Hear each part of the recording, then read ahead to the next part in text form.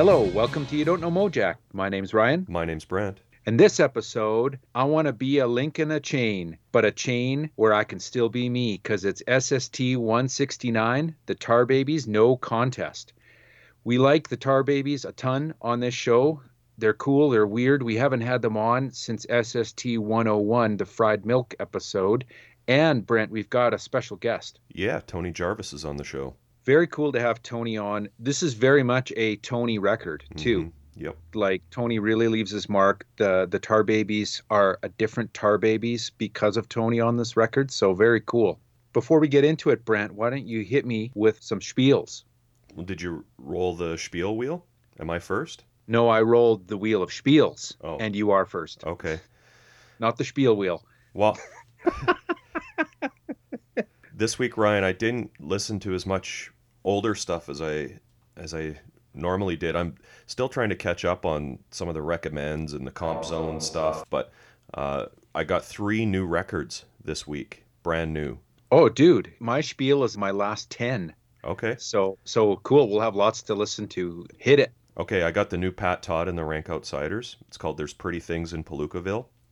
Oh It's yeah, my buddy Graham. I was hanging out with him yesterday. Several meters apart, we're having a coffee, and he said he was totally down with that new record. Yeah. It's their 6th. It's on Hound God. Pat always delivers. And a new recording by Pat is, of course, cause for celebration and nonstop repeat listens in my house. And honestly, I really needed a new Pat Todd record right now. So thanks, Pat, for doing what you do. And another artist that I've been following for years, Greg Stackhouse Prevost. His 3rd solo record. Greg is, or was the singer for the Chesterfield Kings. Ah, right. Yeah.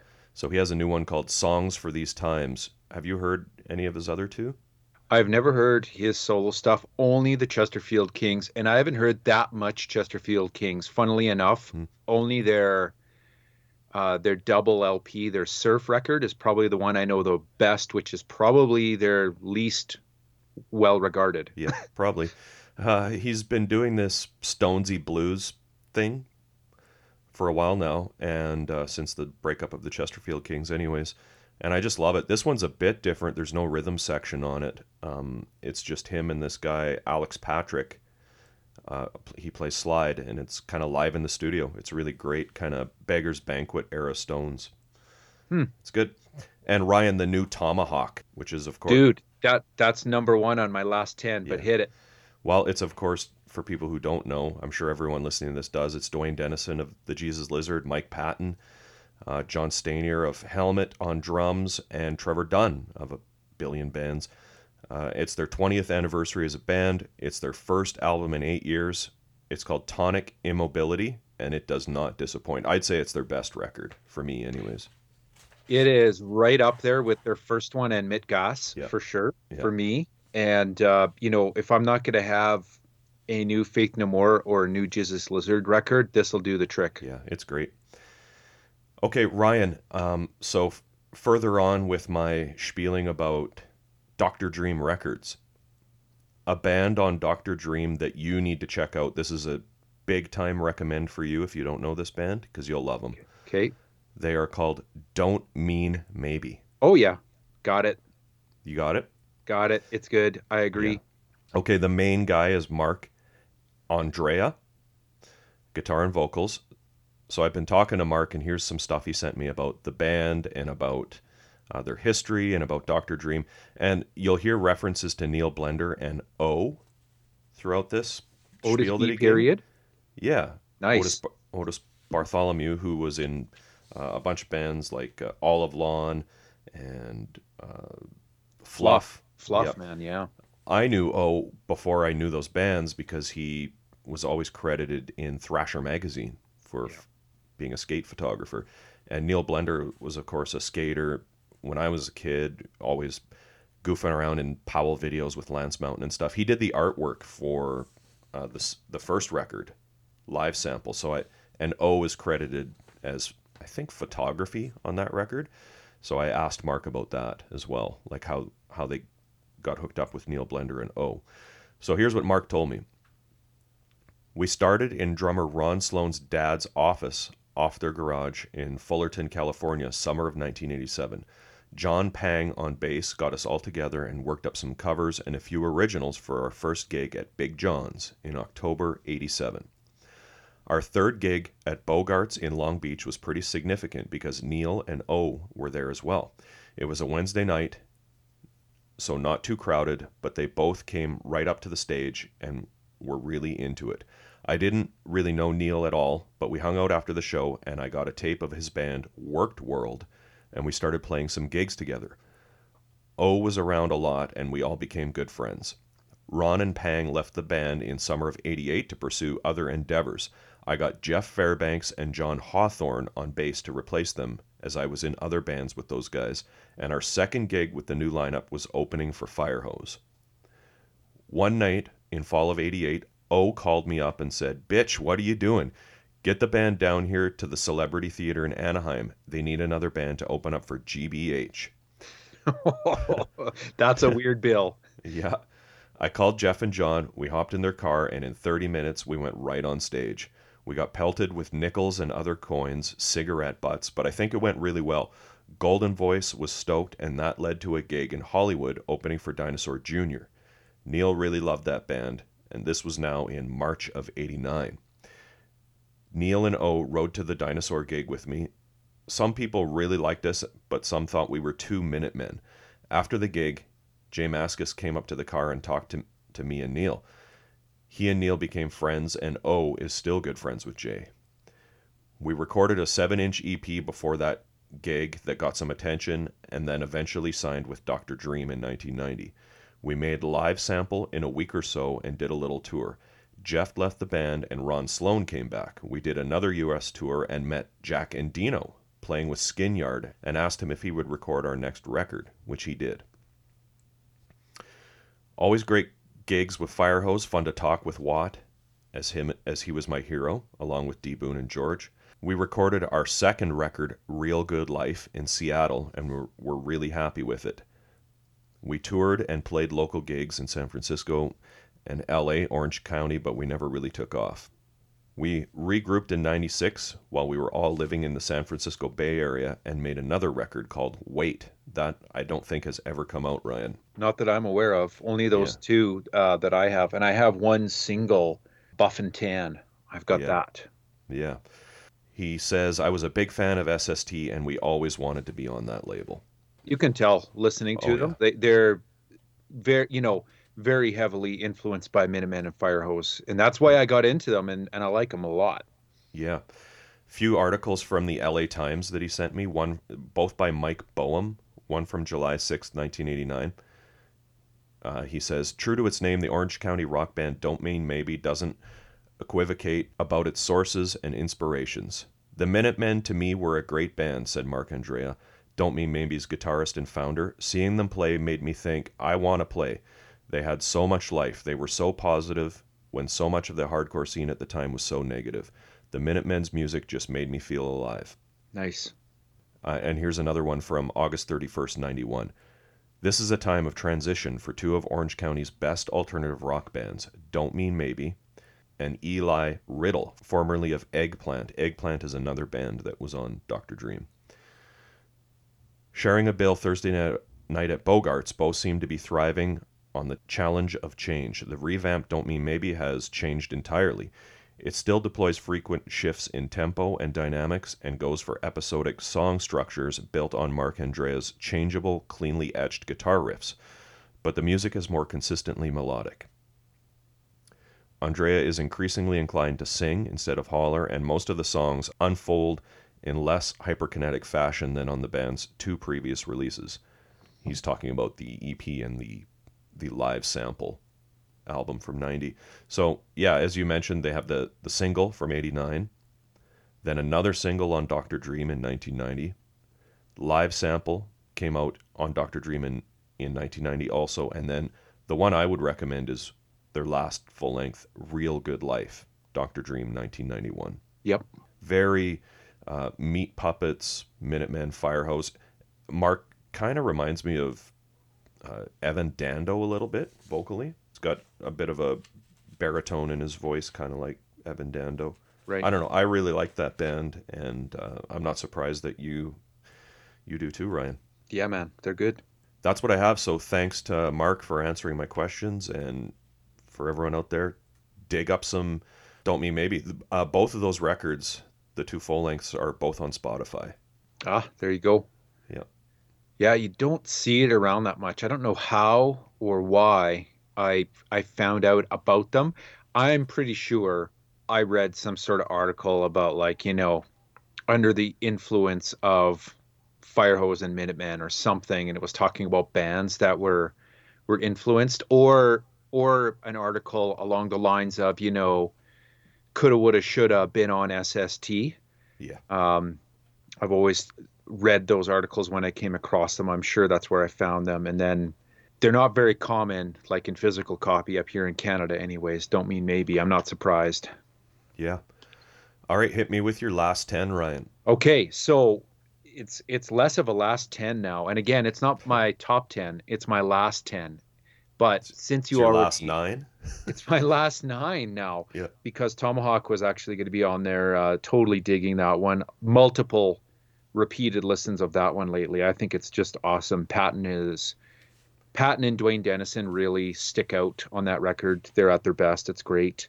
Yeah. Um, so here are my remaining nine. Then I picked up the Gang of Four box set, 77 to 81 on Matador. I have most of these tunes already, but I couldn't resist. It's just such an amazing package. Bruce Liker-esque packaging and book as well. Very cool looking. Is it a compilation of their singles or like a box set of 7 inches? So it comes with Entertainment and Solid Gold, and then a 12-inch of their early singles. Not all of them, but a fair amount of their early singles. A live record that's been heavily bootlegged. It also comes with a cassette of demos, Huh. and then with a very cool book and some pins and other ephemera. But it's really well put together. It kind of reminds me of that Joe Strummer 001 box set. It's not like completely new, Right. but it's just such a nice package. You got to get it. Speaking of Joe, I picked up his Assembly double LP that came out on Dark Horse Records. That, of course, is George Harrison's record label, relaunched by his son in 2020. The Huh. Assembly double LP is kind of a best of Joe Strummer with some unreleased live tracks on it, but it even goes back to like the Love Kills soundtrack. So I mean, I pretty much had all of this too. but but a good Joe Strummer comp is gonna find a place in my house and in my shelf, and it's gonna get many listens for years to come. So there. I also picked up two Roland S. Howard records with Lydia Lunch. Now, Oh. I was, totally inspired by having Harry on the show and the These Immortal Souls episode that we had a few weeks back. I had definitely slept on these records because I'm not a huge Lydia Lunch fan, to be completely honest. But these records are great. Shotgun Wedding. I have the Bang Records 2019 reissue, and then also a live album that Bang put out in 2017 called Siberia. They're both great, and Yeah. I don't know. Maybe I've slept too long on Lydia, period. But Roland and Lydia is a wicked combo. These records are awesome. Yep. Agreed. I also finally received in the mail, hey, and special shout out to all of the UPS, Express Post, mailmen out there, all the union guys that are delivering all my records over the last year and a bit. Thanks a bunch, by the way. I finally got the Down by Law Lonely Town record, 2021, Kung Fu Records.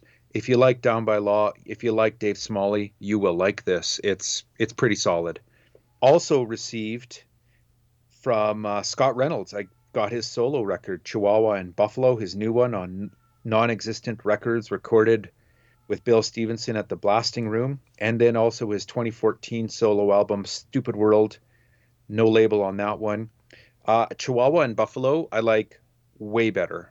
Just the solo singing and acoustic Nylon string guitar, Scott Reynolds, love it. It's perfect for around the house. It's great. Also got the latest Melvins, Working with God, 2021, another one on Ipecac, like the Tomahawk. This is a Mike and the Melvins version of the Melvins. So with Mike Dillard on drums and then Dale is playing bass. It's like all Melvins in the last few years, it's okay. It's Yeah. got, you know, like half the record is killer, half the record is kind of meh. They also don't do themselves any favors in my mind by starting off the album with a terrible Beach Boys song. It's too bad. I don't know. The Melvins were so consistent for so long. It probably their last 8 records. You take all the good songs off them, you'd have one killer Melvins record. More than one, but they've just been a little too prolific, I guess, you know? Maybe. But I mean, I'd rather have a so-so Melvins record than no Melvins record. That's Put true. put it that way. And then finally, my 10th one is the new album by Nonagon called They Birds, 2021, Controlled Burn Records. This is basically their most recent release of any length since their 2013 12-inch The Last Hydronaut. Great, noisy, grungy, post-hardcore. Uh, all the Nonagon records are good. This one is no exception. All of my last 10 are recommends, except, of course, for those that you already have. But Right. in particular, this Nonagon record, Brent, you should check that one out. On it. Are you Nonagon it? I'm gone. Check out Nana Gone. Please stop. Please stop. All right, man. Do you want to get into this record? Heck yeah. History lesson, part one. So we've got Tony on the episode, which is awesome. I mean, a great story. Yet another just amazing SST band story to come in the interview, Brent. Where Yeah. should we start, though, with Tar Babies for those who maybe are getting into them for the first time on the show or, like us, haven't really listened to them for 60 some odd episodes? Well, I'll just give a quick recap. So the Tar Babies were from Madison, Wisconsin. They dropped their early hardcore sound after their 2 self-titled EPs, which were 1983's Face the Music and 85's Respect Your Nightmares, as well as shedding original vocalist Jeremy Davies.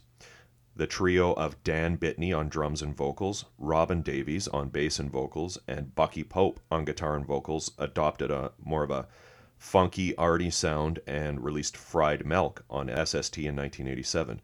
And you can check that episode out as episode 101, where we interviewed Bucky Pope. Yeah. Get a little bit more of a history lesson on Tar Babies. In 1988, they beefed up the punk funk fusion by adding horn player Tony Jarvis. The AllMusic biography written by Steve Huey even says they flirted with Washington, D.C. style go-go on this record. Maybe. Yeah. Maybe. Hmm. This one was recorded at AMS Studio in Orange County, California, October 12th through 18th, 87. Isn't that where Ross Michael and HR did the tracks? Is that the same studio Might have been. from last episode? I Maybe thought it it was. was. I thought it was AMS. I'll have to Yeah. check that. Engineered by Mike Sessa. The only other credit I could find for Mike on Discogs, anyways, was Jack Brewer's, the Jack Brewer Band, Rockin' Ethereal album, which I thought was interesting. Another interesting one about this one, and I think kind of speaks to the direction the band was going in, is all songs are credited to Tar Babies as Hmm. a group instead of individual credits like on Fried Milk, because 95% of that record is credited to Bucky Pope. Yeah. Also, this album only has 10 songs on it, and Fried Milk has 19. So this one is definitely a little more, the songs are a little more stretched out and maybe a little more focused, for me anyways. That's what I have, though. Let's kick it over to Tony, and he can expand on where the Tar Babies were at during this period. All right, we're joined on the podcast today by Tony Jarvis. Tony, thanks for being on the show. Thank you for having me. Yeah, so we're talking about the Tar Babies, specifically the No Contest record. Now, I'm wondering, are you from Madison? I am from Madison, born and raised. Tar Babies came out of the punk scene. Were you a part of that scene, or were you? The reason I'm asking is because you bring a real, jazz flavor to the band. So I'm wondering, obviously you were somewhat trained in jazz music. Is that where you were coming from, or did you know these guys from, like, I want to say the punk scene, but you tell me, how did it all happen? First of all, I'm just going to can I go on a little bit of a rant or a digression? Of course. Okay. First of all, I'm fascinated to have you ask me these questions because they're like, nobody's ever asked me these questions. You know what I mean? I'm super psyched to talk about it. And I'm like, does anybody care? But I hope somebody cares. I mean, I'm super psyched that you care because, you know, just like anything, like this time was very important in my life. You know what I mean? Mm-hmm. I don't know what it means to anybody else, you know, but yeah, I mean, you know, it's like, it goes back to like high school and middle school and all that. So my relation to the Tar Babies, so Dan Bittney was like the drummer, right? Mm-hmm. And he went on to be in Tortoise. Like my best friends that I had my first band with in like 8th grade, like their sister, they're a little bit older than me. I think 3 years older, maybe like 3 grades ahead or something like that. So Dan Bittney was like, my first memory of him was just like this older, like, you know, this older, like high school guy on a bike that I was scared of, you know what I mean? Like so my relation to all those guys, they were like older dudes. And then Bucky Pope was like this, I kept hearing this name, Bucky Pope. And, you know, in Wisconsin, you know, our team is called the Badgers, Wisconsin Badgers. And the mascot is Bucky Badger, right? So it's like, I was like, who is this Bucky guy? You know what I mean? It was just like this, and it's such a sort of a legendary sounding name, right? Bucky Pope. Like, For who sure. the hell? Who's named Bucky Pope? You know, but he was. Anyway, so yeah, like my thing, you know, when I intersected with them, yeah, I was like just super into jazz. You know what I mean? I just had gotten out of high school, and yeah, my whole thing was like trying to be a jazz guy and get to New York. You know, that was like my plan, I guess, you know.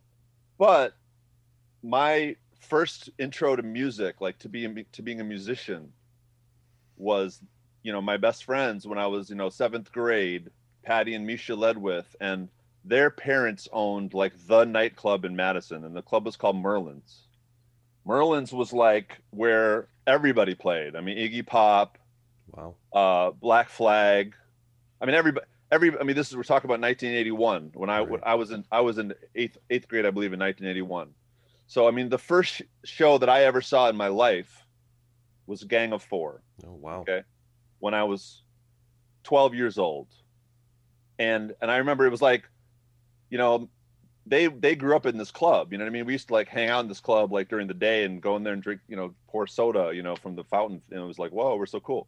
But I remember like, okay, we're going to see this band Gang of Four. So we went to see this band Gang of Four. I'd never been to this place. And then they were like, okay, ladies and gentlemen, you know, put your hands together for Pylon. And I was like, Pylon? I was like, I thought we were here to see Gang of, you know, like I was like, I had no concept of the whole thing was like foreign to me, you know, Right. I didn't know what an opening, I didn't know anything, you know. So the reason I'm bringing this up is because when I think about so I feel like I have this punk thing like imprinted on me from a very early age. And that time, I'm looking at you, I'm looking at your age. I can't quite age you, but I'm 52 years old. Are you my age or older or younger? I'm 45. Okay, you're younger. Okay, well then I can. So that time, that was right before MTV, right? Right. So all the bands, I mean, you know, we used to rehearse at Merlin's. We would rehearse during the day on stage at Merlin's, and we were on stage, and it would be like REM would roll in, you know what I mean, and do their sound. You know, we would have to take our stuff off so they could do their sound check for the night. You know. Wow. You know, we rode in the literally a VW van. I remember getting in there with Michael Stipe and you know, driving to Wart, which is like the local station in Madison. And I remember thinking like, God, like this is not a very, you know, glamorous life, because they were like packed in that little van. You know what I mean? For sure. So I had, and honestly, like, I mean, the records that they had at the house, because like I remember walking into to their house and I remember seeing the promo photo so they would get all the promo records and the photos, coming to the house. I remember seeing like a Sun Ra, like those old promo photos that used to have, right, with the left, like, Yep.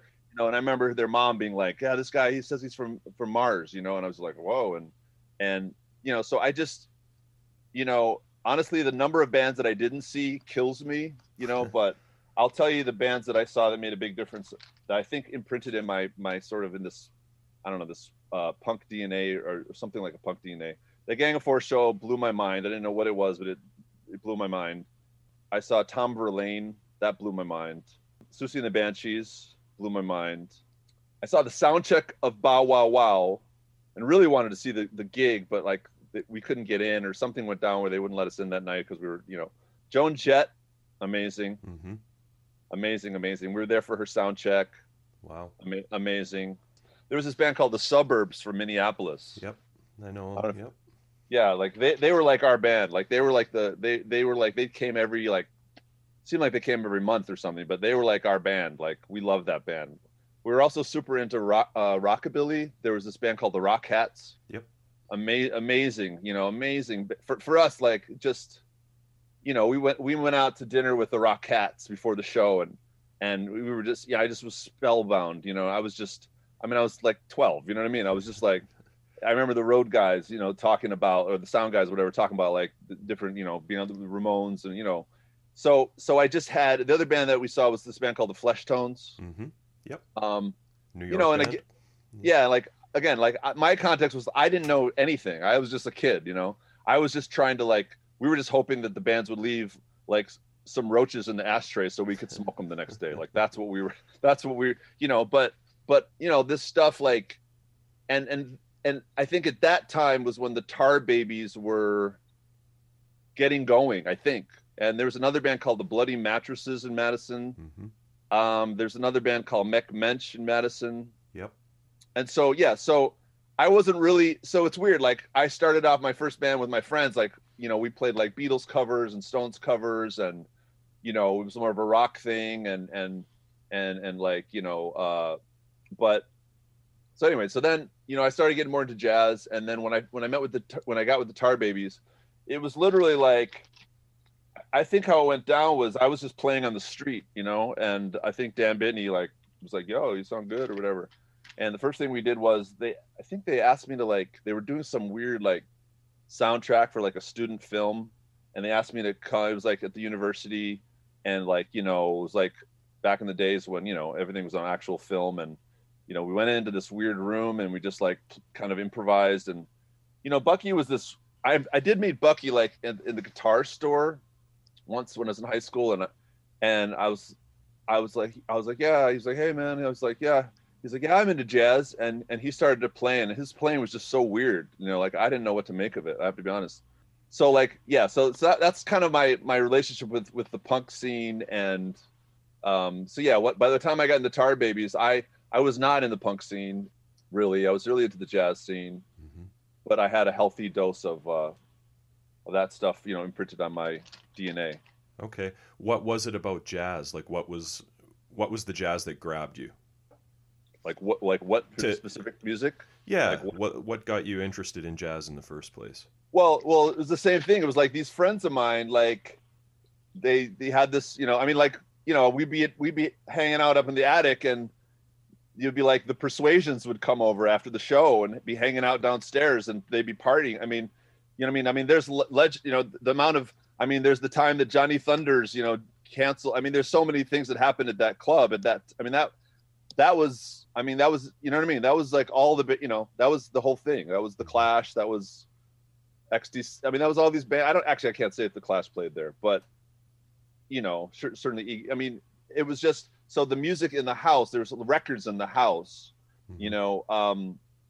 And those guys were just very sophisticated in their taste. Even the fact that, like, when we started our band, they were into the Beatles. I was just like, let's see, my first record that I ever bought was the Star Wars soundtrack, and the second record I bought was Kiss Love Gun, and I was super into Kiss and stuff.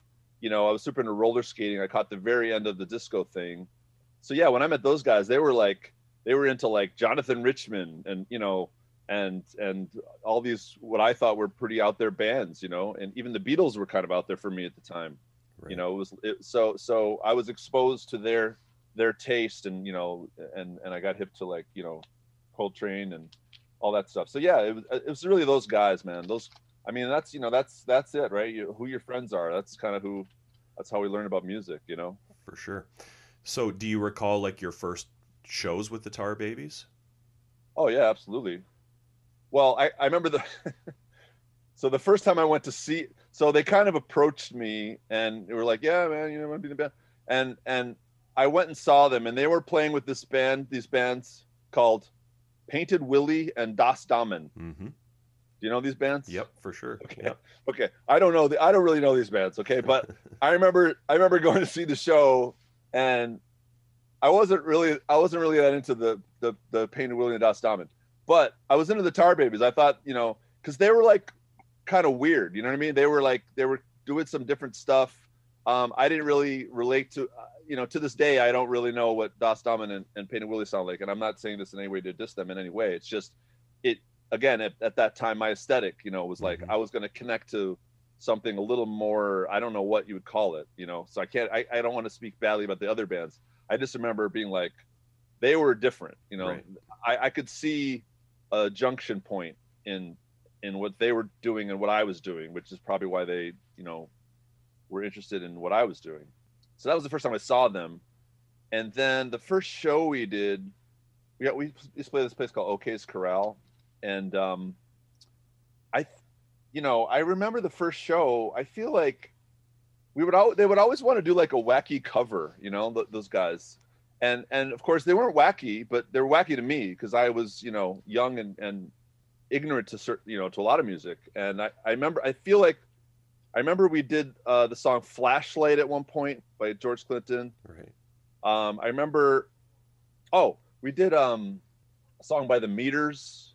So my first recollection of the first gig was like, we did some of their tunes, or maybe I just guessed it on like one of those covers or something along those lines. It just kind of, you know, it's weird. This whole period of time happened really fast. I was trying to put the chronology together. I mean, I was in the band for like 7 months. It was like crazy how short I was in the band and what I feel we got accomplished in that time. Mm-hmm. You know? Okay, so you recorded this out in California at Yes. AMS Studio. So why California? Did you tour out there to record this record? Okay. Yeah. So we made the record in, I believe it was like October of 1987. Mm-hmm. And we went on a tour. So we had SST set up a tour for us, I guess. It was like a month-long tour.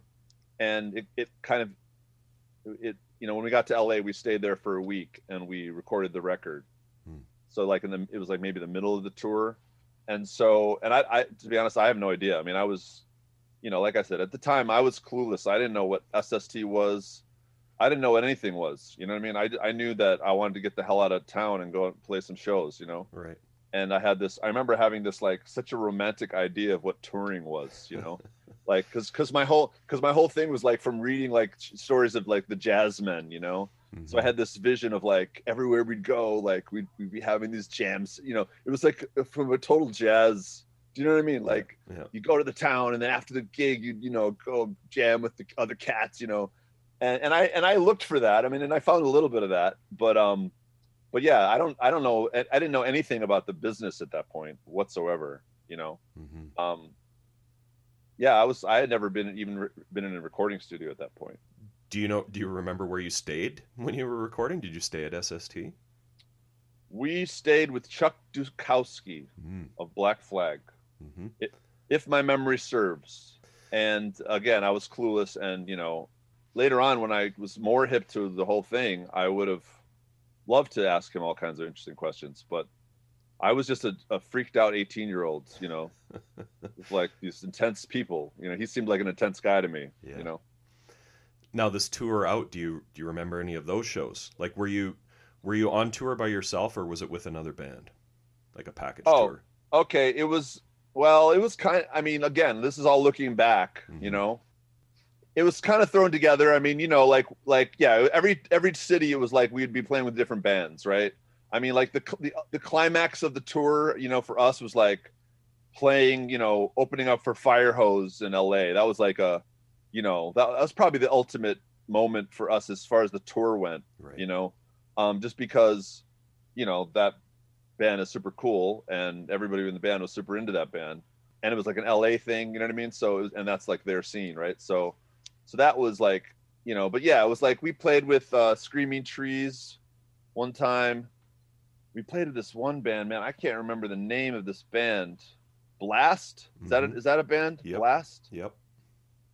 And they were, I think they were like kind of scary. I you know, my whole thing was like I had never played shows with like people fighting in the audience and stuff. You know, I was just like, what the hell? Like we played in Fort Collins, Colorado, which I now understand is like a bastion of white supremacy or something. I don't know if that's true, but that's just my.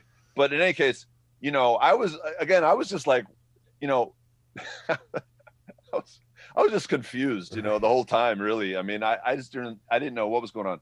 But you know, I want to, if it's okay, I mean, I want to talk about like how we wrote the record, if that's cool. You know, the things that I really want to talk about are like, I want to talk about the records that we listened to in the van, like the music that we were listening to. Sure. And I want to talk about and how I was exposed to different things. And I want to talk about, you know, how we made the record and how we made the record. You know, I love this record. You know, I mean, probably, to be perfectly honest, this is probably my favorite thing I've done in my life musically, like that's been captured, you know, like that's on record, you know, and the reason I love it, I think I love it so much for me, and this is just me, this is my life, you know, I don't know if anybody's even interested. I'm just sharing my like views and how I feel, you know. What's magical about it for me is it's very pure. It's pure creation, you know. It's before I was thinking about making money, right? It's before I was thinking about the business or the industry or how, you know what I mean, how we fit in, or do you know what I mean? Like, and that, you know, I for me, that's a very precious consciousness, you know, and every person in, you know, every artist or musician or person, I guess, I hope can relate to that, you know, like when you were young and you know what I mean, before you knew all the bullshit of life, right? And so for me, what I love about the record is that, you know, we made it the way I think you're supposed to make. I use the term loosely, really music, but I would say especially rock music. When I say rock, I just mean, you know, drums, bass, guitar, you know, and that is like guys or gals getting into a room, not knowing what the hell they're going to do. And it just kind of happens, you know? And what I remember about the Tar Babies for me, what was really special, and I've carried it through my whole life, is we never talked. We would walk in the rehearsal room and we would start playing. We would walk in, we would never talk. We would never say, let's do this, let's do that. We would walk in, we'd start playing every time. And that's, man, that is like, you know, at this point, I've been doing this a long time, and that's really something, you know? And so I love the music because for me, it comes out of that jamming spirit, and that like, because honestly, like, yeah, if we had talked about it, it wouldn't have worked, you know, because when I listen back, I'm listening to like Bucky's playing is so out there, you know. I mean, I don't know if you heard it. You know, it's like, it's really out there. Like a lot of stuff was really out there, but like it kind of worked, you know. So anyways, so yeah, I mean, remembering the touring, you know, the other thing about the touring was like, so we kind of like wrote the record, and then I guess basically we wrote it, and then we just toured it, and then we recorded it. And that's the other cool thing, is that like some of the stuff was not finished when we got to the studio. Some of it was half baked, you know, and we kind of like finished it in the studio. But yeah, I mean, in terms of the touring, it was like sometimes we'd show up at a town and we wouldn't know where we were staying. We would stay at, you know, some fan's house. You know, I mean, we were eating peanut butter, you know, it was like it was granola and yogurt and peanut butter sandwiches. And like, I mean, it was like a big deal when we would like buy a meal at a restaurant, you know. It's like, oh my God. You know, it was like, anyways, yeah. Well, maybe let's talk about the tracks, and you can tell me which ones were road tested, which ones, just feel free to tell me any recollections you have about the tracks. So the first track is Lay of the Law. And also, you're credited to, you know, many different instruments on the back of this record. So I think I know what you play on each one, but feel free to clarify as well. Well, well, okay. Thank God I listened to the record right before we started talking. I listened, so I'll do my best to remember. But I mean that song.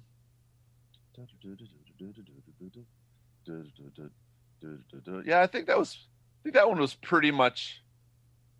I think that was pretty much together. Look, before we went to the studio, what I love about that song is just like there's like this outro where I kind of like do this little jazz sax thing, and I'm like singing really, really high, and I'm like, oh baby, on an asteroid, and I go, space is the place. So I'm getting all this like these like Sun Ra quotes in, Right. and you know, but it's real quiet in the mix, you know, and like I was very I was very, you know, shy about it in a way. Like I wasn't a singer. I didn't consider myself a singer at all at that point, you know, even though like very early, like 7th, 8th grade, I did have a band that I sang in, but at that point I didn't think of myself as a singer. So yeah, that's for me, like the coolness of that song is like I got to quote some Sun Ra tunes at the end of the track. And, you know, everybody in the band was like, was down with the Sun Ra thing, you know? Yeah. You mentioned the van. Is that one of the artists you could agree on in the van?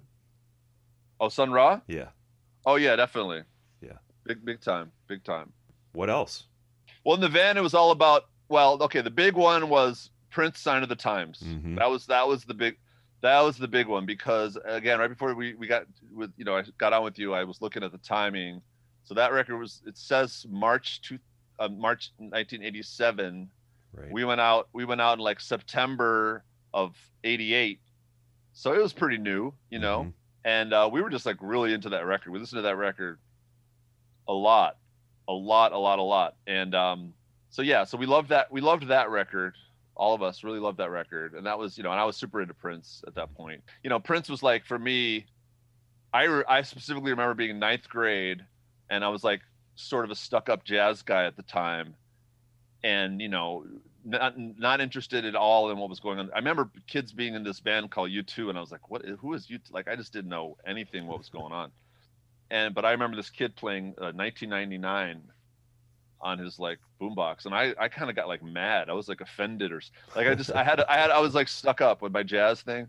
But when Purple Rain came out, it kind of blew my mind, and then I got super into Prince, and you know, and also his earlier stuff from before that. So yeah, so Sign of the Times was a big one. The other record, well, the record that they really liked was I think it was Rain Dogs. They were super into Tom Waits, and I didn't know who the hell Tom Waits was. I don't remember really liking it, to be honest with you. And you know, it's funny with Tom Waits, for me, after I left that band, I was in another band. They were really into Tom Waits, and I remember hearing Tom Waits in that band, and I got like angry. Like I got angry because for me at the time, with what I knew, it just sounded like a white guy sort of pretending to be like a you know what I mean, like a Louis Armstrong, you know, right. thing. Yeah. So I was like offended by Tom Waits upon first hearing, kind of. but you know, then when Bone Machine came out, right, I was like, whoa, wait a second. And when I got in Bone Machine, that was like not at all that Louis Armstrong thing, like not at all. He like went into a totally different direction, and I kind of like connected with this like experimental side, and then it like made everything else sound good to me. I don't know if that makes sense. Mm-hmm. It was like, totally. It was like revisionist history. All of a sudden I went back and I really listened. I was like, oh shit, like Rain Dogs, and like, you know, happens. But anyways, yeah. So Tom Waits was big, in terms of agreeing. And then of course they were into like other SST things. I had never heard of Sonic Youth. Mm-hmm. You know, I didn't know who the hell Sonic Youth was. So I remember in terms of the stuff from like SST that they were, so there's this band called Universal Congress of. Yep. And I related to that because that's like a little more like it's a bit jazzy and weird. And then there's this, what was that other band, man? There was a couple SST bands that were more like jazzy and weird that I kind of vibed on. You know, Henry Kaiser, I think, had records on SST. Yep. And he was a guy that I had, like, you know, I'd read about in Downbeat magazine. You know what I mean? Like things that I could, you know, and even like weirdos like Elliot Sharp, you know. Right. those were things that I could, relate to, the Sonic Youth, I don't really remember digging, or, not that I didn't dig. They were super into Sonic Youth. Like, Right. they were all about Sonic Youth. I didn't really get what that was about. The other band was the Minutemen. I really liked that, and so that I related to. I could feel that right away. So yeah, so then I want to talk about other things that I didn't like, that I didn't understand, which were, so Bucky would play the Beach Boys and the Rolling Stones, and I was just totally perplexed. Like, I didn't understand what that was about, like, at all. Like, and it's funny. But what about Bobby Keys? You couldn't even. No.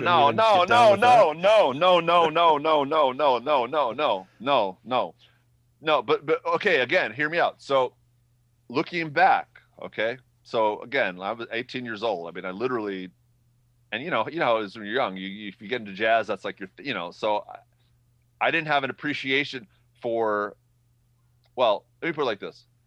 Later in life, I saw the movie Sympathy for the Devil. You know the movie, right? Yeah, I know it. Listen, I don't know who your audience, I don't know who listens to your podcast, so I hope I don't come out, I'm not trying to be, what you call it, I'm just going to explain what it is. It's basically a movie, a documentary by Louis Malle, I believe, documenting the making of that album. Yeah. And then there's these weird, like, vignettes in the middle of it. Like, I didn't really understand these political, in any case. So they show them, writing working on Sympathy for the Devil, and it sounds horrible at the beginning. Like, they're like, play a little bit of samba, Charlie. And he's like playing this, and they just sound like they are terrible musicians. Like, they really do. And at least that's how I experienced it. And then they just keep messing around. They're sitting on the floor, and they're like kind of hanging. They're like, they show, like, he's like, Keith is playing the bass, and they're like playing bongos, and they're just messing around. And then they bring in these conga players, and they start speeding it up. And like, I think it's 4 days that they worked on that. And by the end, it's just like this magical piece of music, and it's like, and the reason I bring this up is because, for me, going, again, this is, 10 years later that I got hip to that. Right.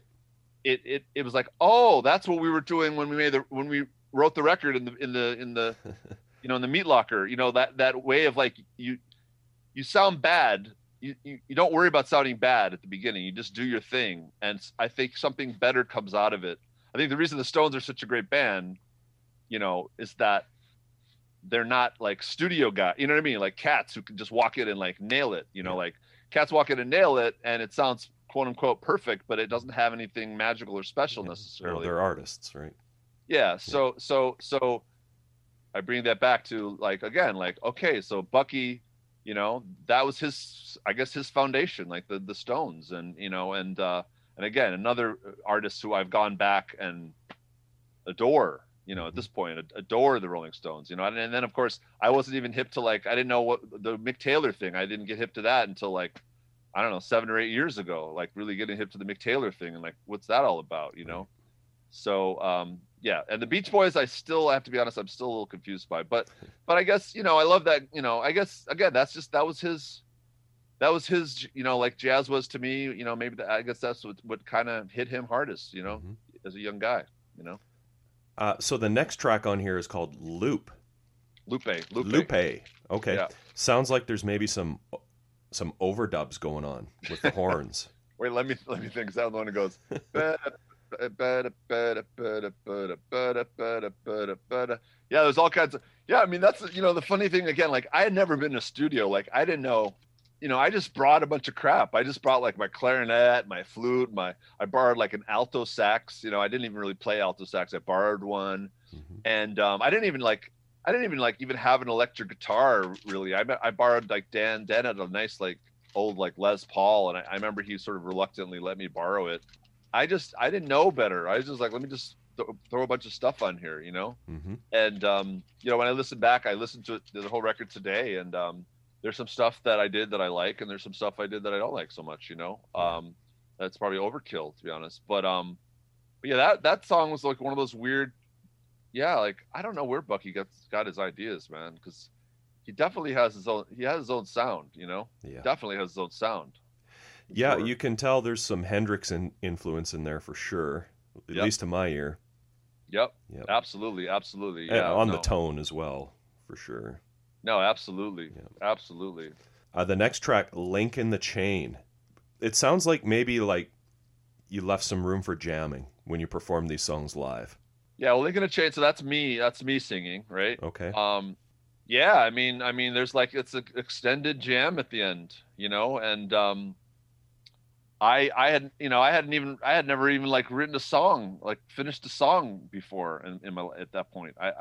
I was just like, okay, I want to come up with something, so I came up with this riff. I came up with Link in a Chain, like the singing of it, the kind of the main thing in the shower, and I was like, okay, and try this, and then I tortured myself trying to write a second part, and just and brought it to the band, and the band kind of caught on, and then I wrote this kind of like grunge riff that I actually quite like, kind of this underpinning grunge thing, and then that's when the kind of this jam starts, and it gets like kind of heavy, Mm-hmm. and I'm doing all this like I don't know, I guess noodling in a way, but yeah, I mean, listen, I really like that song. Mm-hmm. Again, Me like too. for me, it's like it's very pure. I didn't consider myself a singer. I think I did pretty good. Sometimes I'm a little self-conscious, but yeah, no, I mean, I really like that. I really like that tune. The next track is just kind of a 1 minute interlude, Actualizing. Is that you playing piano? Yes, Yeah. yes. That's me playing the piano. Yeah, that's just like a weird one that Bucky came up with. Very, his own magical harmony. I feel like that's what. Oh, that's when it goes like bam bam bam bam bam. That one, yeah. I feel like that's one that we kind of wrote in the studio. I think. Mm-hmm. I feel like that was more like a riff, that we Okay. kind of fleshed out in the studio. It was like a little interlude. Clean Living. I hear two guitars on that one. Is one of them you? Yes, Yeah. yes. So that's like super Hendrix vibe, right? The intro, the guitar sounds great on that song. Great tone. Yeah, I mean, I remember every tune we would do, like some tunes didn't feel like they should have sax on them. You know what I mean? And that was one of them. It was like felt like a guitar tune. So yeah, I'm doing like a kind of a high little sort of octave thing, I guess, right? But yeah, that's all Bucky. That's all Bucky doing his thing. And there's like a weird parts that's like, I mean, when you listen back, when I listen, I'm like, it's like advanced harmony, it's not. Yeah. All these songs have some twists and turns in them for sure. There's a lot going on in some of these songs. It's pretty cool. Now the B side of this record, it seems like sequencing wise, some choices maybe were made. It seems way more. Well, it's got more instrumentals on it for sure. Okay. It seems a bit more jazzy. I'm wondering if that was a decision that was made consciously or. I have no idea. Yeah. I wasn't part of any of that stuff. You know what I mean? Mm-hmm. I mean, I was just like amazed that it came out on CD. We were like, CDs were new. You know what I mean? At that point, like literally, it was like, oh my god, it's on a CD. I remember going to the store in Chicago and be like, oh my god, it's on a CD. What is the first track on that? Catch My Fall. Yeah. All right, so, and that's like, so yeah, so, I listened to the record today. I want to say that I think the baddest ass song on the record is "Catch My Fall." Yeah. And I think "Catch My Fall" is badass. Yeah, it's pretty great. I'm talking about this. I hope I don't come off. When I say it's badass, I'm not really talking about myself. I'm talking about the piece of music. It's so long ago. I mean, we made this thing 34 years ago. Yeah, well, hey, So- you're allowed to be proud of something you created, and this was, I'm sure, a pretty magical time in your life. You're 18 years old, you're on tour, you're making your first record. All that stuff totally matters. And you're not the first person we've had on this show who, this was a really important time of their life. Yeah, I mean, when I hear the opening of the tune, it's like this like devilish atonal You know what I mean? Like the devil's tone or something, Mm-hmm. the guitar. And it's, well, okay, this is like a story, you know, I did think of like, what could I share, you know, like a story. So this tune, we played our last show before we went to LA, and I'm thinking, I can't remember the route, but I believe that would have been Salt Lake City. Like, I think that makes sense. And I left my sax. We packed the van and I left my sax. And I had a really nice saxophone that I really liked. We got to LA and we're like, oh shit, the saxophone's not here. Luckily, the band, and maybe it was Fort Collins. Robin says it's Fort Collins. So anyways, luckily the club like found it. You know, I just like left it behind. But we got to LA and we had to start recording, and so I didn't have my sax, and so they rented a sax. That was like the first, you know, stress of the situation. They rented a sax for me, and it was like, you know, saxes are very, you know, there's a huge difference between like a professional one and like a student one, and you can't rent a really good one. It's not, nobody rents them, they're very expensive. So I had a kind of a crappy sax, and like especially my mouthpiece, you know, is also very personal. It was just like crappy, you know, and I had a hard time playing it. And that tune I know was that sax, I can hear it. But I kind of listen back, I kind of dig it. Like I kind of like squeak a little bit every now and then, or squawk, and it's got this like dark, like demonic tone, you know. And again, like I think it's cool, you know what I mean? It's like I played this janky ass sax, you know. Sometimes it's about what works for the recording too, though.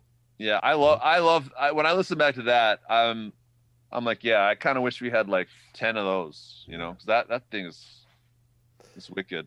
Yeah.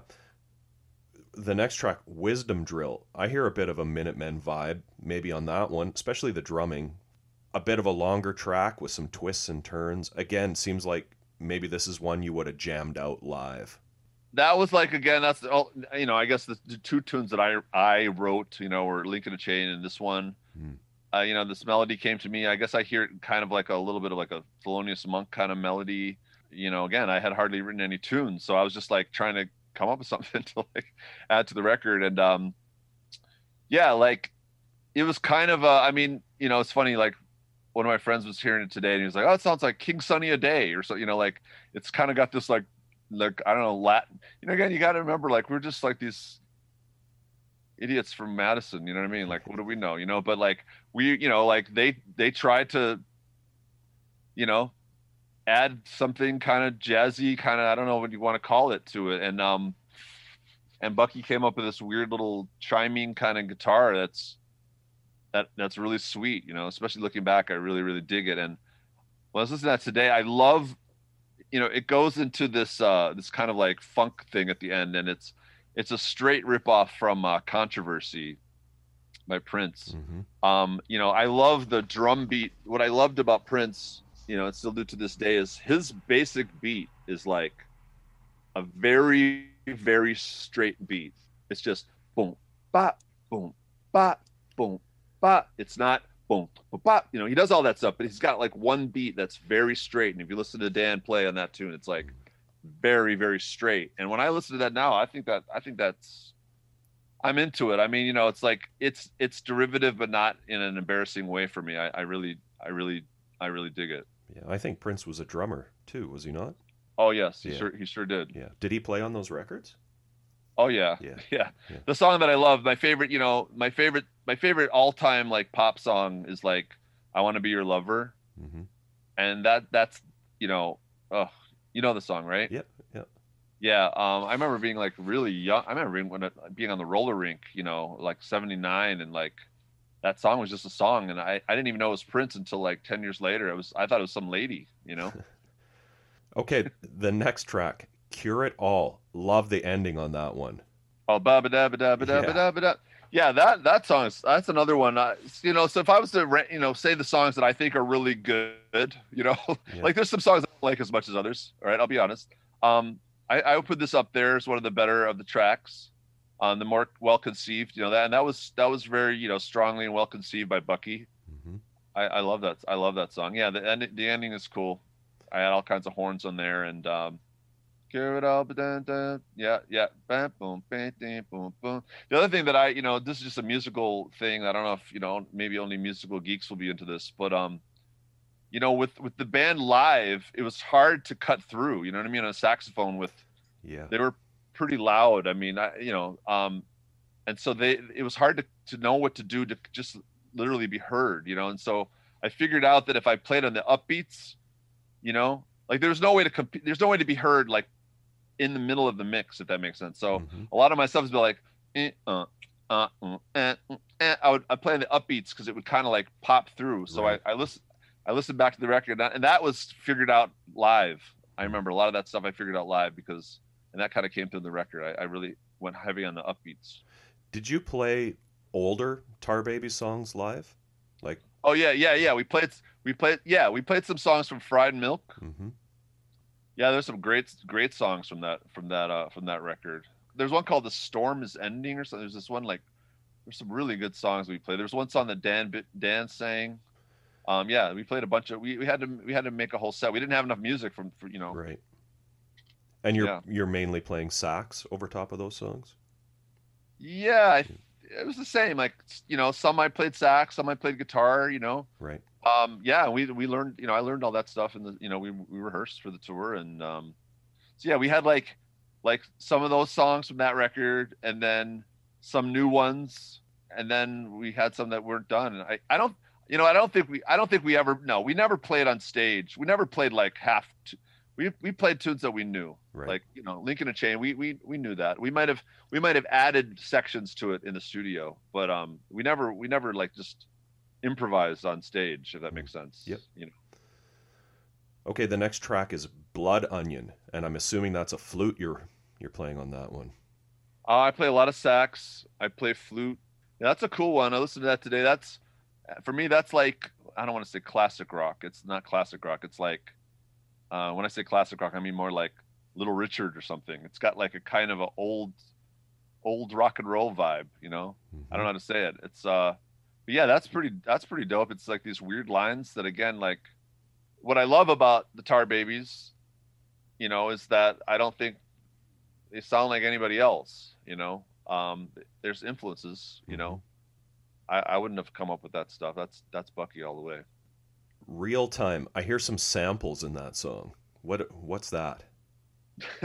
So that was Robin's thing. Like he, again, and like I was like, I had no concept of what he was like. He was like, we're gonna take some recordings from the television, and and he, and so we went. We were in the studio, and like we just like turned on cable TV, and he just found like random. There's some like Japanese lady talking in there, and then some other stuff, and then he had me like read a poem. It's me like reciting a poem. Okay.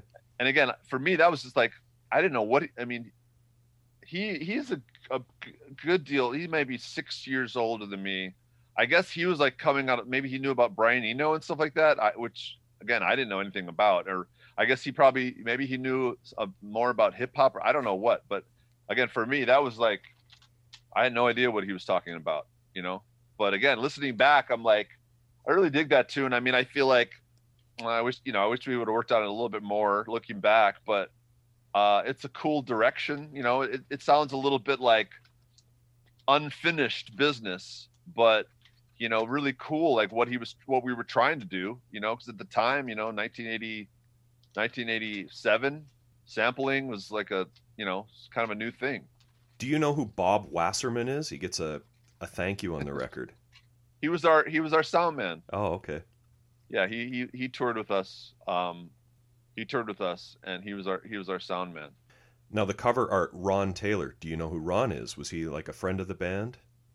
Yeah, so he also did the Fried Milk. Right. He was. I didn't really know him. I mean, when we were on tour, when we got to New York, he was living in New York at the time, and I feel like he had been like an art student in Madison, maybe. Mm-hmm. And I don't know if he was from New York and went to Madison and then went back to New York or what. But yeah, he was like this black artist which was kind of rare in Madison. Would have been, again, I didn't meet him. I didn't have any relationship with him in Madison, but I think those guys had worked with him And his stuff, he made. I don't know how he made it. He made it with like he took film and he burnt. It looks like it's burnt or something. Mm-hmm. But he had his own like vibe because I don't know. You know, both records have kind of a similar. For sure. And also, there's a record called Face the Music that also has or Fear of Music. What's the other record called? Oh, I think so. the pre Fried Milk one. Yeah. That also has the same like crazy, demonic looking images. Mm-hmm. Right. Yeah. Yeah. And Craig Campbell does some doodles on the record. Do you know who Craig is? I do. So I went to high school with Craig. Yeah, Craig Campbell. Early punk rock guy who went to shows and hardcore shows, etc. And an interesting fellow. The photo on the back was done by SST photographer Naomi Peterson. I'm assuming that was done when you were out in LA for the recording of the album. Yes, that was done. I'm wearing a golden lame. No, I'm wearing a gold lame beret. I'm wearing a gold. Let me say it again. I'm wearing a golden beret, which I guess is some kind of nod to Sun Ra or something. Yeah, for sure. I was wearing a golden beret. Yeah, again, I remember being like intimidated by her. In what way?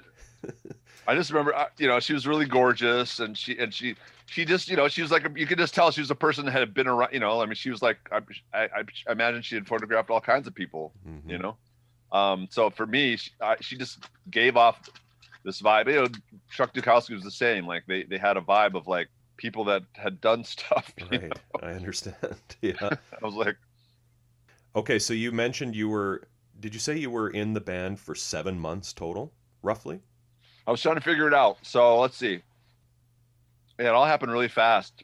Like I got in the band, I want to say the end of the summer or during the summer, let's say July. I feel like it was like two or 3 months before we went on the road. But what happened was, right? This is, sad, and I'm sad about. I guess I'm sad about it. It's like right before we went on the road, I got into another band, and the other band was a band that made money. You know what I mean? Like they were a band from Milwaukee, and I had seen the band, and I actually really, I remember seeing the band and being like, "Whoa, this is a really good band," And we had 2 sax players in the band, and I was like, I saw them open up for this guy Robert Cray, mm-hmm. and I was like, "Whoa, that's really cool." And then, I had gone seen them again, and somebody introduced me to them, and they called me, and they needed a new sax player. And I had met with them and stuff, and I went and sat in with them and had a really great show with them. I just sat in. They were making a living, you know what I mean? And they played original music. It was more in like a kind of rootsy. There was this band called Paul Seabar and the Milwaukeeans. Okay. And it was bittersweet because I kind of knew I was leaving the band when I got back from the tour. To be honest, it was like, but again, it was like at the time it was like. I had to, you know what I mean? I was like, I had to do something, you know what I mean? I was like, I was in Madison. I was trying to like get to New York, you know what I mean? I had a full on, like, I'm going to be a musician, you know what I mean? So I took the opportunity, and I have to say that I don't know that staying in the Madison and the Tar Babies was the right move. I don't necessarily think that's the case, but again, with everything that I've done in my life, I often look back with some regret in the sense of, as we started off, that like it was never quite the same, and nothing was quite the same after that in terms of, because that was the first decision I made. Not that I wasn't into that other band, but I really was thinking of my career. I was really and nothing was ever quite the same. So that's my shout out to like the Tar Babies, that like what it represents for me. It's like I've never really gotten to talk about this too much, like in fact, I called, before we did this, Robin, who's the bass player in the Tar Babies, I called him, and I was, I get very emotional talking about it because, it literally is my favorite thing I've ever done. Yeah. Like, I love this record. When you start adding commerce into things, it kind of takes maybe takes the innocence out of it a little bit. What I want to say, from the perspective of like, all the band, I feel that the bands that we all love, or most of the bands that we all love in any genre, it takes a tremendous amount of bravery to have a lot on the line. to have a lot on the line, like if you do something and it's successful, if it's pure and it's successful, and then to follow up with it, but have it be pure again. It's really hard. I'm not even saying I've ever done that. I don't think I've ever created anything this is just me for me, like that was commercially, that I was pure and commercially successful. I don't think I've ever done that. But when I think about what it takes I think the artists we love them because they can do that. They get to that next level, right? Where they have to perform at a high level and turn out product, and it is product, right? Mm-hmm. But they're still able to, go into their soul and not worry about it, be truthful. Yeah. It takes a tremendous amount of courage, and it's a lot easier, when I was in when you're in Madison and you live at your mom's, and it's that's one thing, but when you're out there, you got to make a living. It's a whole nother thing. On that subject, you made it to New York. I know because you're in New York right now, and I'm talking to you. What about the music part? So what did you do after Tar Babies? What did I do after? Well, wait, let me make sure my sound is together here. So yeah, I joined this other band in Milwaukee for a couple of years, and we played all the time. We played, it was like a working band. We play every weekend, around the circuit in the Midwest, and I was, really, really shedding, to my plan was to get to New York, and then I started having some real problems with my arms. I got tendonitis really bad in my arms. And then this is probably the age of 21. So I actually stopped playing. I stopped playing, and it was a very difficult time. But then in that time, I had seen Taj Mahal perform solo, and I was like, oh, that's cool. And I got this instinct to like start like playing acoustic, solo, and that's what I saw him do. And so I kind of started playing my guitar more, and got into this idea of being a singer-songwriter. More that in that vibe. And then eventually I just moved to New York. I visited New York, and I got some gigs there. And, I knew the guys from the Knitting Factory, because they were they're from Milwaukee. Okay. And, I hit them up, and I had a couple friends that moved out there, and I just kind of went out there in 1993. And for the next 5 years, I my identity was completely trying to be like a singer, and do like I guess I want to say the pop thing, I guess, but like I played in all these places like Shanae, and I was around in the Jeff Buckley kind of time and right. and scene, and I never achieved a tremendous success, but I toured a bunch. I used to play colleges all around the country. I got a demo deal with Blue Note Records. I got a publishing deal. I kind of did the typical 90s music industry dance. Maybe some people don't know what that is, but back in the 90s there was a lot, the record industry actually had the money, and they spent a lot of it on a lot of things. And so I benefited from that, and also just kind of like it just kind of didn't quite happen for me, you know what I mean? I kind of had a freak out, and just kind of like, so my career is, and again, this goes back to like the Tar Babies, like my career has been very up and down. Like I've had periods where I was really, really active, and then like did nothing. Like that's been my whole life, And during that time, I didn't play sax at all. I had no identity in New York as a sax player. But I got really my idol in New York was Mark Rebo, the guitarist. Do you know who Mark Rebo is? Yep. I know him from working with John Zorn and.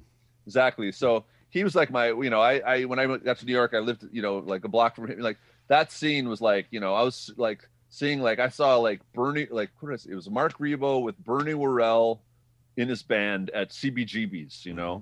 and like this kind of mixture of like jazz and funk. I mean, again, it kind of goes back straight to what we're talking about with the Tar Babies, right? It's like, so man, it's like a full circle thing, because like, and then later on I went on to, I still played sax, but I just didn't, I don't know. I just have a weird thing. Like I always have this thing of like, I'm either this or I'm that, right. And what I love, again, when I hear the Tar Babies record, I didn't know better. I was just You're like, whatever. Yeah, I don't know. Like, I mean, just whatever the hell you want, which is what I think you're supposed to do. And, but since that time, at one point, early 2000s, I got a gig playing in the Broadway show Fela, okay, about Fela Kuti. And, I did like 150 shows, as the lead sax player, like the Fela sax part. Right. And that was a band called Antibalas. Okay. were the guys that, were sort of behind that. Antibellus is the premier Afrobeat band. You're talking Antibellus Orchestra. Yes. Yeah, I know them. Yeah. So that just came out of the blue. Like I went and sat in somewhere one night with a friend of mine, and like the music director, saw me, and I got a chance to sub on that show, and then I ended up doing like 150 of those shows. Wow. All of a sudden I was like a sax player again. You know what I mean? Around that time, I started playing with Sharon Jones and the Dap Kings. Mm-hmm. Through that connection, because those bands are very connected, Antibellus and in fact, they were the same band. The Dap Kings and Antibellus were all in the same band, and they kind of split off. Right. Yep. And then I ended up touring with Charles Bradley for a year and a half. Great soul singer Charles Bradley, and that was the first and only time I've been part of something where I got to see it go. Like, we played in Paris for 400 people, and then like the next month go back and play for 1,000 people. Really saw and I was unceremoniously kicked out of the band at one point, but that's okay. I got to see the beginning of his explosion, and he continued to explode, well beyond when I left the band, and then now it's like, what the hell am I doing? I don't know. I guess, this is like a sign for me, like the fact that we get to talk about this. I still want to create, like I want to. It's like you're always trying to get back to the Garden of Eden. The Garden of Eden is innocence before knowledge.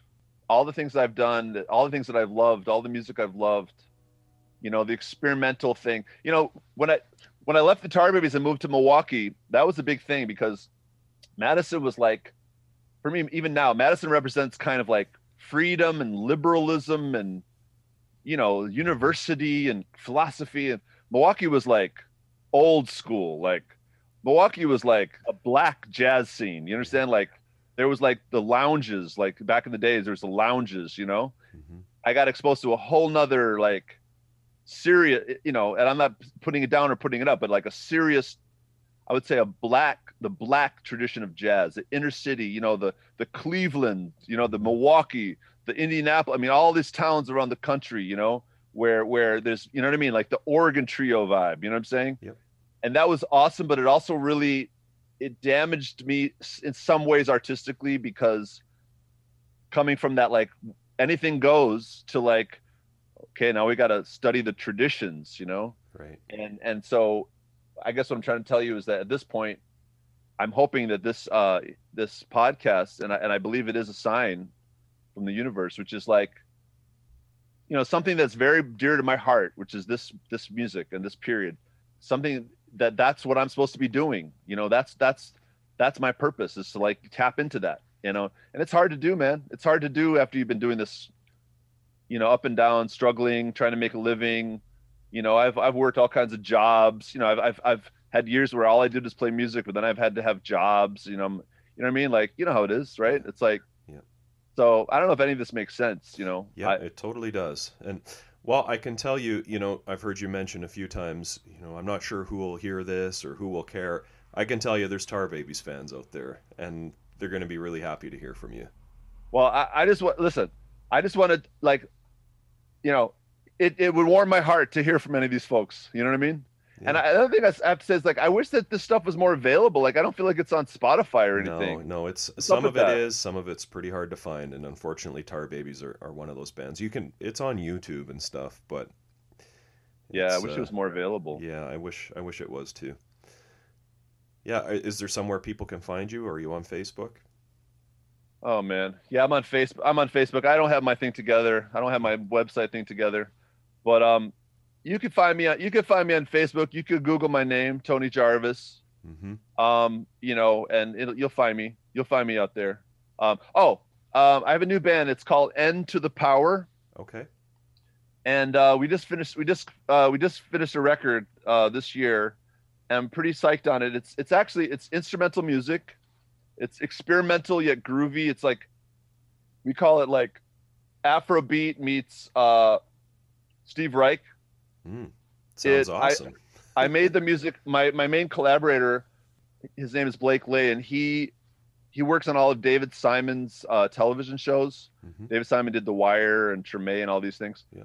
And so he's been his music supervisor for forever. Oh. And he, does a lot of film music as well. And we created this music in the way that it should be done. Was we just got together and just made some stuff. And I'm actually really, really proud of that record. And, again, it's just, we just kind of released it ourselves. I think people would really like it, if they heard it. Is it on Bandcamp or anything like Yes, that? it's on Bandcamp. Yeah. N to the Power, ntothepower.com.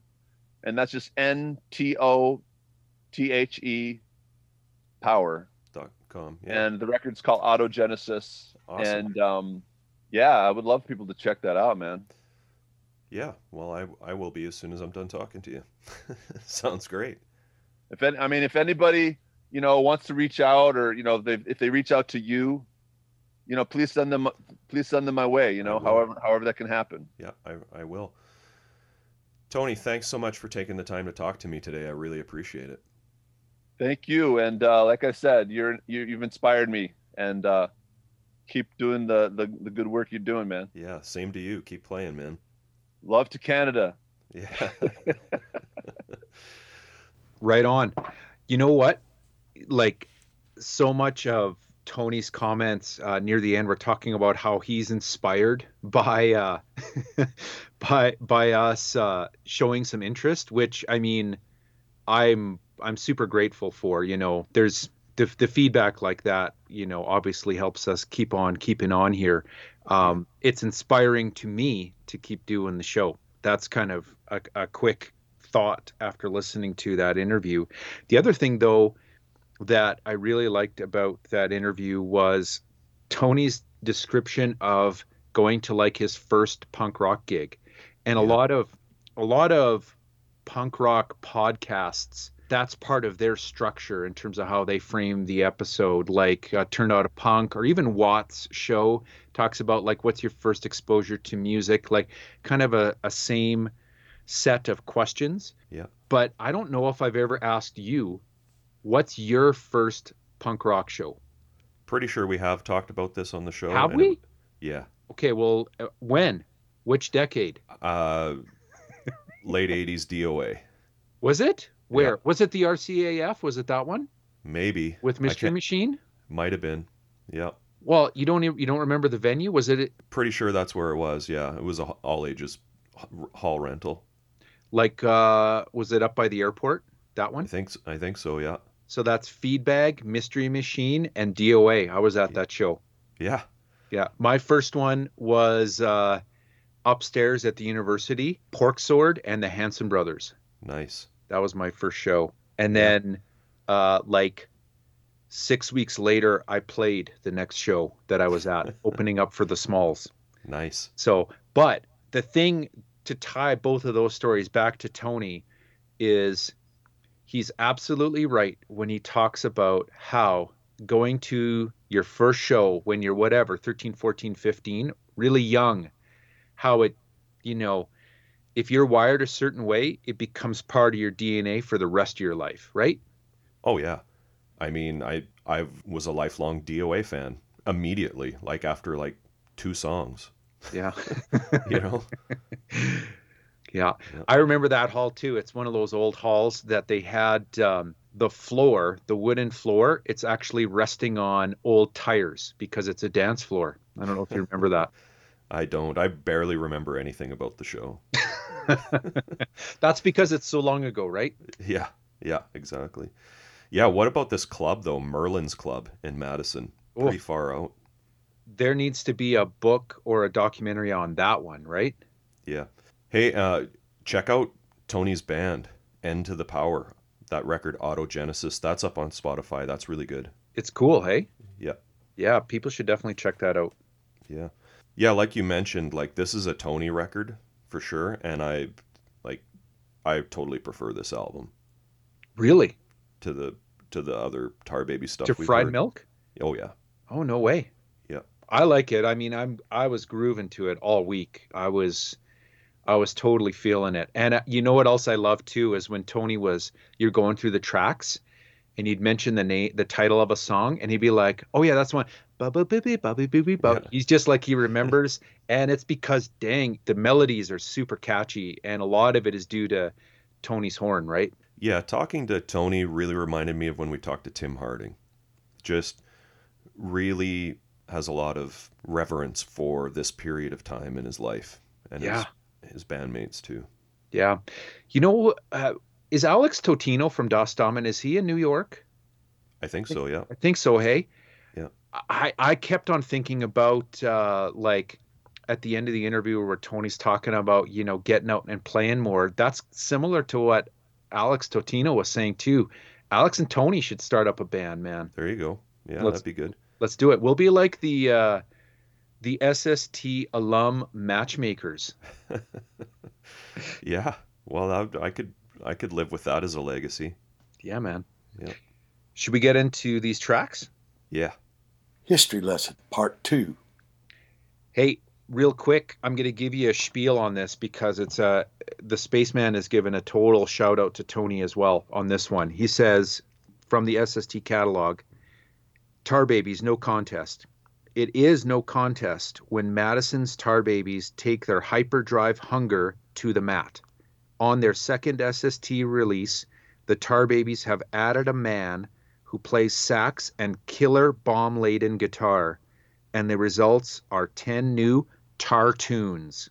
Includes Wisdom Drill, LP, cassette, and CD. Wisdom Drill must have been identified as like, the best track, I guess, or Yeah. maybe radio friendly. I don't know. It's always funny when SST singles out a song. It's always the weirdest song you would not. Like that's the one that would have went on No Age Volume Yeah. 2, maybe. Yeah. It's weird. Yeah, so this was released on LP, CD, and cassette, 1988. Yeah. Mine is a totally thrashed, cut out radio station copy. CHRY, York University 105.5 FM. I probably paid, $3 or $4 for this, and I'm happy to have it. I even like it when they scratch in the radio station stuff and you save it from the bin. Yeah. Track 1, side 1, Lay of the Law. I mentioned this in the interview, but there's Bucky with those Hendrix chords and the tone right out of the gate. Pretty sure Bucky played a Strat. Sure sounds like it anyways. Yeah, what else could it be? It sounds so Strat. It's single coil all the way. The sax is such a huge standout, though. Great Yeah. bebop, funky lines from Tony. Yeah, I like when the sax doubles the bass line. Mm, Yeah. agreed. Great sax solo from Tony in the midsection, some popping from Robin, some weird time signature stuff. You can hear Tony doing that, his Space is the Place falsetto at the end of the song, which I probably wouldn't have picked out if he wouldn't have mentioned it. Track 2, Lupe. No surprise, I love Bucky's solo. Cool midsection with the horns and guitar doubling each other, some killer jazzy flourishes on the drums from Dan Bitney. Some flute, too. Yep, What kind of solo would you call this, Brent? probably a fret melter. Nice. Yeah. Thank you. Thank you. Borderline, anyways. Yeah. Track 3, Link in the Chain.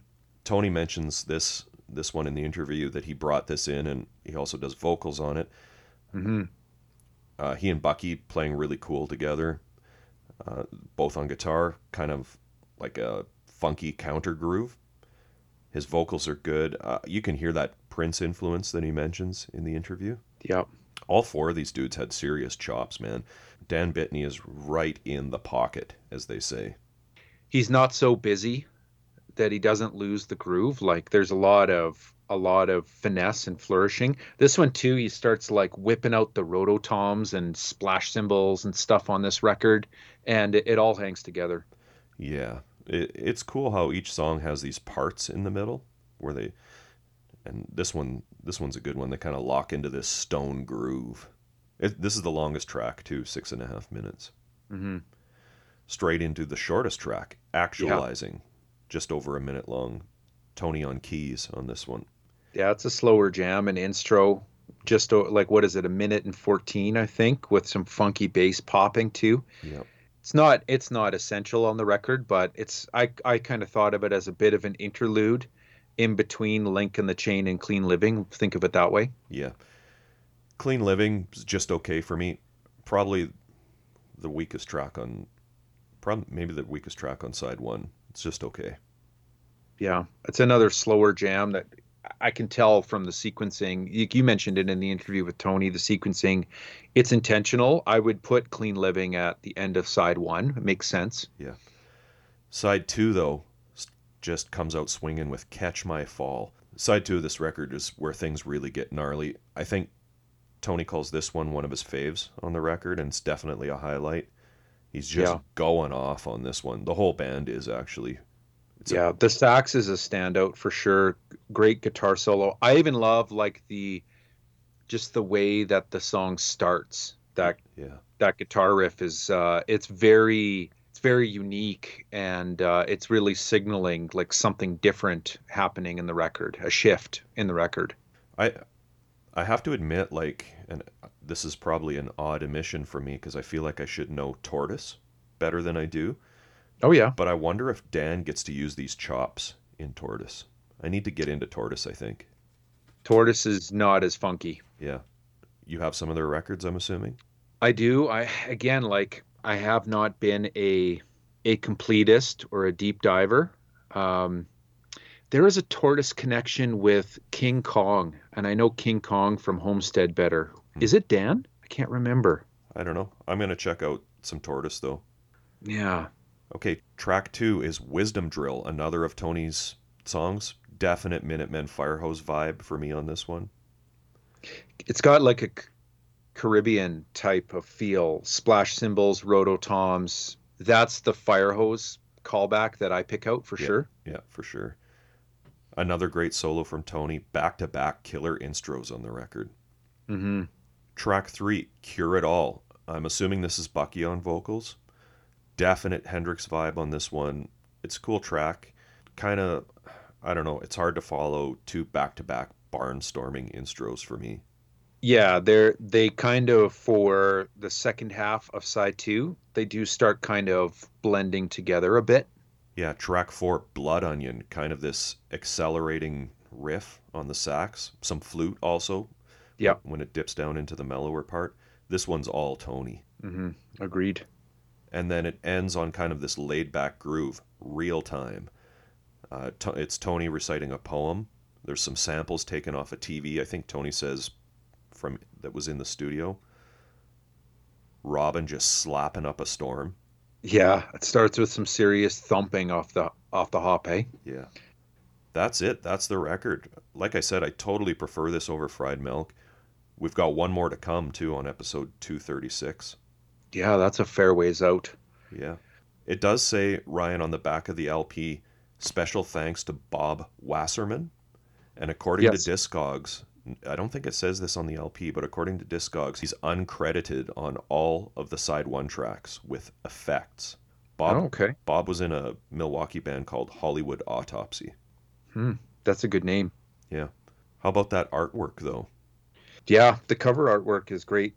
Again, mine has got, a few scratches. I've tried to clean it up over the years. Hopefully it won't show up too much on the photos on Instagram, but it works a bit better, that cover on the cassette, because it's just the painting. Yeah. Like for the LP, they kind of had to do the Instagram thing where they add bars to the top and bottom because it's a rectangular shaped painting. Yeah. It's good though. I like it. It looks like a crowd almost. I don't know. But what about the colors they use to frame it? The teal? Yeah, it's really catches your eye, that's for sure. Oh yeah. I mean, the teal works a bit better on the back, actually, with the contrasting against all the handwritten lyrics and the doodles. How about Tony talking about how he was intimidated by Naomi Peterson? Yeah. Just for being so worldly. Yeah. Well, I mean, after you've been taking pictures of, Black Flag and the Minutemen for however many years and everyone else in LA. Yeah. This is just another day at the office to take photos of the Tar Babies. And who are the Tar Babies to Naomi? Oh, yeah, they put out a record a while back. Okay, moving on. Yeah, Robin sent me some outtakes, some of Naomi's outtakes. So watch for those. Oh, no way. Yeah, watch for those this week. Awesome. There's some great doodles on the back. Yeah. some like musical notes that look like they're kind of ready for a rumble, I guess. Some birds, some fish, the a doodle of like kind of the map of the USA with a radio tower out the middle, which I assume is Madison. Also a clock where the hands of the clock is some like running dude, and some of these little doodles find their way onto the label on the actual record itself. Yeah. But no dead wax, unfortunately. The end of an era, man. Well, we shall see. Like I said, I'm still holding out hope for some of the New Alliance represses. Yeah. All right, so ballot result. Ballot result. What do you think, man? My faves were Lay of the Law, Link in the Chain, Catch My Fall, Wisdom Drill, and Blood Onion. Lay of the Law is pretty sweet too. Yeah, it is. It's got a wicked sax line from Tony. I'd go with that one or Catch My Fall. Let's go with Lay of the Law. All right. It's catchy. It's the one you know? Yeah, it's like a good that one. Yeah, it's good. Right on. Thanks to Tony Jarvis for coming on the show, and thanks to Robin Davies for helping set it up. Yeah.